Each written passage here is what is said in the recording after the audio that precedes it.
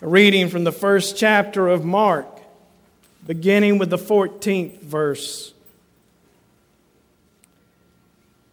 Now after John was arrested, Jesus came to Galilee, proclaiming the good news of God and saying, "The time is fulfilled, and the kingdom of God has come near. Repent and believe in the good news." As Jesus passed along the Sea of Galilee, he saw Simon and his brother Andrew casting a net into the sea, for they were fishermen. And Jesus said to them, "Follow me, and I will make you fish for people." And immediately they left their nets and followed him. As he went a little farther, he saw James, son of Zebedee, and his brother John, who were in their boat mending the nets. Immediately he called them, and they left their father Zebedee in the boat with the hired men and followed him. The word of God for us, the people of God. Thanks be to God. You may be seated.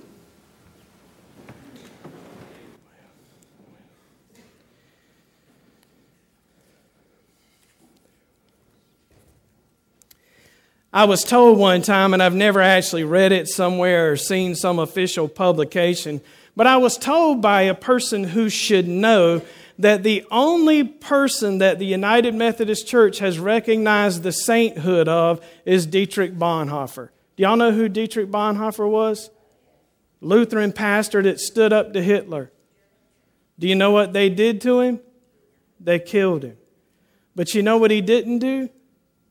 He didn't give up on his call from Jesus.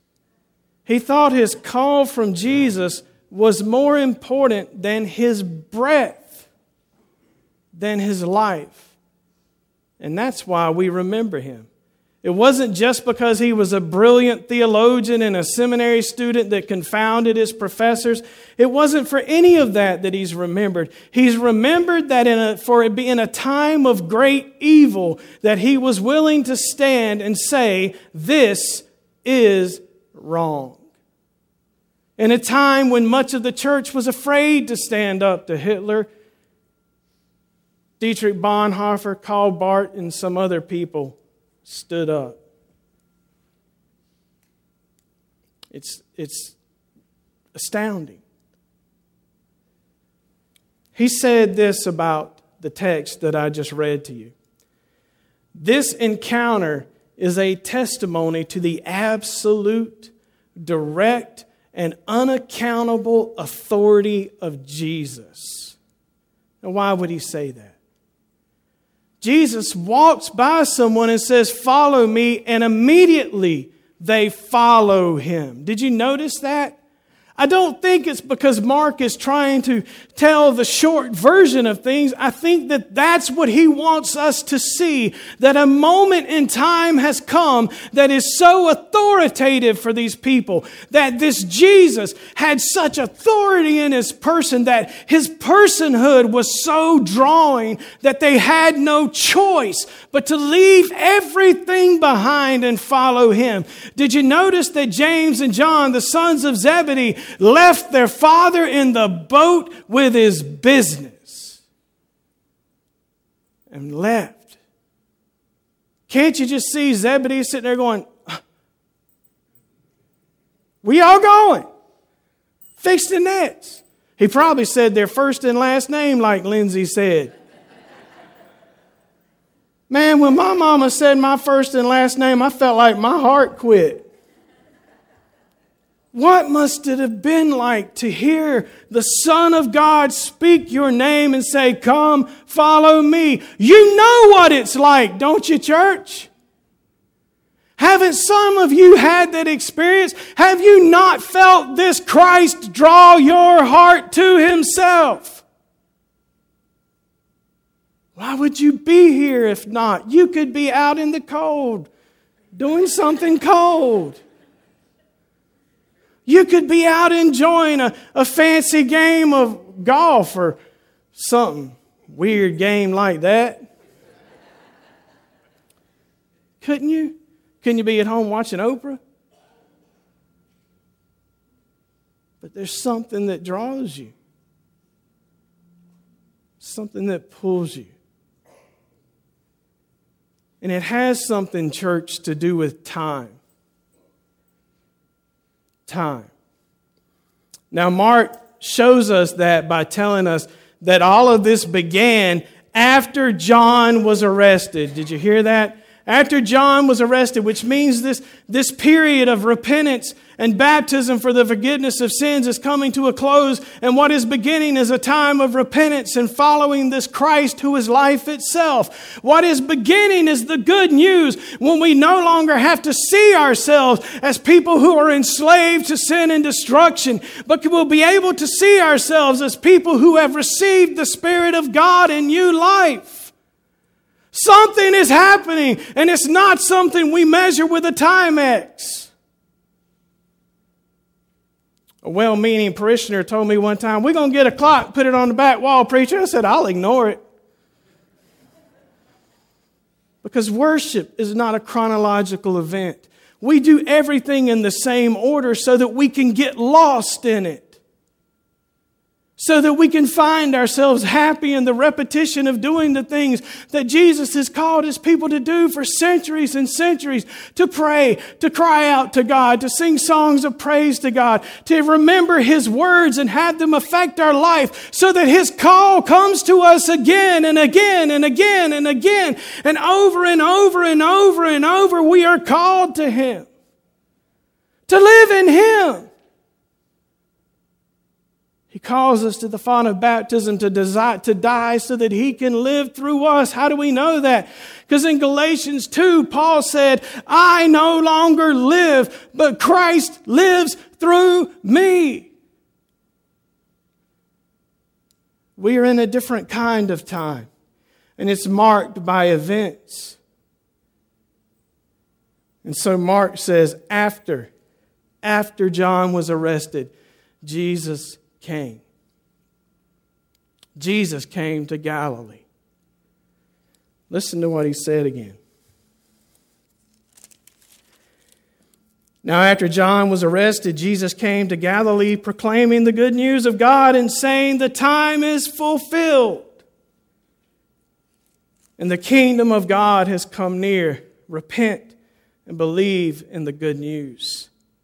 Now, when Mark says that, he's not talking about chronological time. He's not talking about something you measure with a watch or with a calendar or something that you measure as the sun sets and rises the other day. I wrote a little poem for y'all about that kind of time. Y'all want to hear it? It says, "Day passes into night. Night passes into day. Every haircut reveals a little more gray." For many of us, that's the kind of time we think about, isn't it, Miss Sharon? We think about those days when we felt more alive, and we think about tomorrow, how will we feel? And we think about tomorrow as the sun sets, or as that last episode of Everybody Love Raymond goes off, and we know that what's coming on next is horrible and we don't want to watch it, so we go to bed. And we mark these little times, and it's kind of tick, tick, tick, tick, tick, tick, tick, tick of life. Isn't that how it is? Until all of a sudden you realize that things have ticked away and you're in some new place. And you don't know how you got there. You're old or you're young in a different way. Tick, tick, tick, tick, tick. That is not the kind of time that Mark is talking about. When he says that in the fullness of time, Jesus came, he's not talking about chronos, the Greek idea of a constancy of time, of tick, tick, tick, tick, tick, the beat of music, the tick of a clock. He's not talking about that. He's talking about Kairos time. Somebody say Kairos. Don't you like that? That's cool. You're living in Kairos because Jesus came, a divine appointment of time for something new, something different, for new creation, for the old to pass away, for you to be lifted out of death and out of your self-absorption that keeps you from being any good to anybody but yourself. Time has come. The time has come. Jesus has come to Nazareth and he says, repent and follow me, and you will no longer be trapped in the tick, tick, tick, tick, tick of death and destruction and life that is lived for yourself. Self-absorption and consumed with what you want. But you will live in a new kind of time, a God-appointed time where you become a witness to the one who died and was raised so that the Son could rise again. A different time. The church no longer lives in the meaningless passing of days. The church lives in a time of resurrection. When people die, someone will say their time was up. What they mean by that is that the ticking of their moments has come to an end. But for those who are in Christ, they live in a different time. A time of being in life itself. John says they passed from death to life. And Jesus says their days will be without end, because they have life eternal. We live in this Kairos time, church, where every moment has the potential to be a decisive moment that impacts another person's life for the good of God and for the glory of God. The church no longer lives in the mundane, in the tick, tick, tick of boring life. We live in the time when angels shout and when the stars sing the praises of Christ.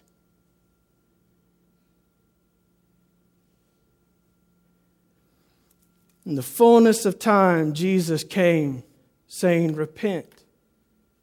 The kingdom is at hand. Follow me. Follow me.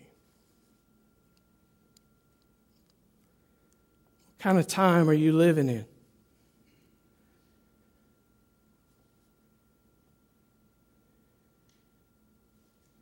I hope you'll give that some thought this week. But I want you to know that if you are in Christ, if you have faith in Him, you, dear one, have been separated from the mundane tick, tick, tick of meaningless time. You have been called into something different. You have been called to be alive in the one who is all eternity and all life and all light. Will you answer that call? Aren't you tired of thinking that your days mean nothing? Aren't you tired of being bored with yourself?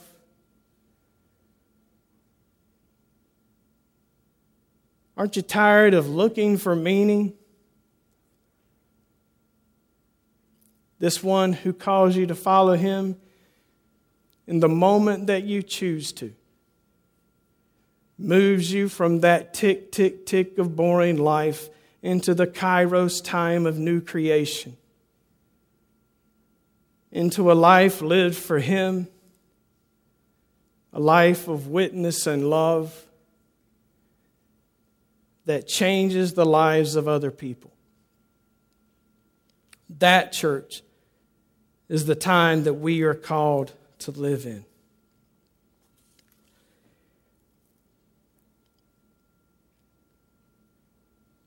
Are you living in Kairos time? Or are you just biding your time waiting for something to happen? Something's already happened, church. He's called you. Will you respond?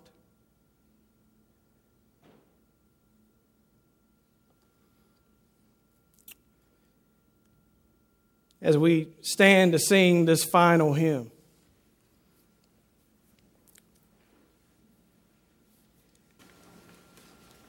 and declare that where He leads us, we will follow.